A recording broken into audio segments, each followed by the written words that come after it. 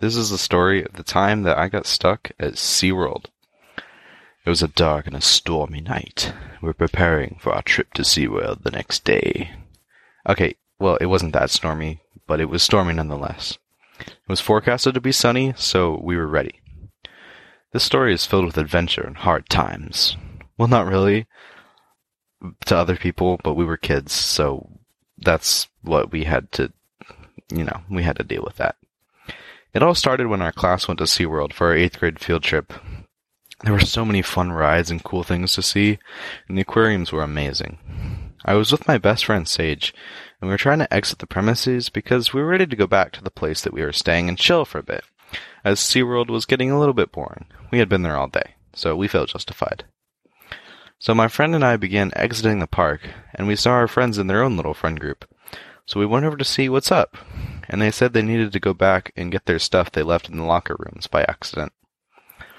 We decided to go to the front gate and plead with the attendants to let us back into the park. We had to wait a long time before they chose to let us in.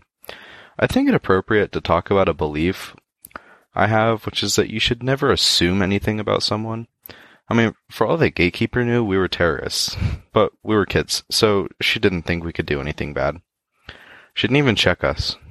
It's a little bit scary, but, I don't blame her. We were waiting there with nothing to do when we saw one of our group's cars leave without us. We were panicking and thought we were going to be stuck 20 miles from our housing. So we went back into the park. Well, we went back out of the park like little naive fools to see if we could catch our people. Spoiler, we didn't see anyone.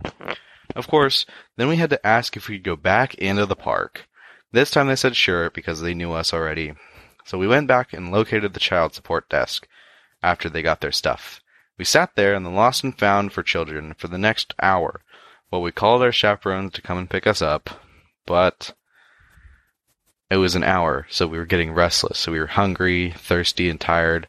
Luckily, they had water there, so we didn't die of thirst. I don't think we would have died anyway, but we were thirsty.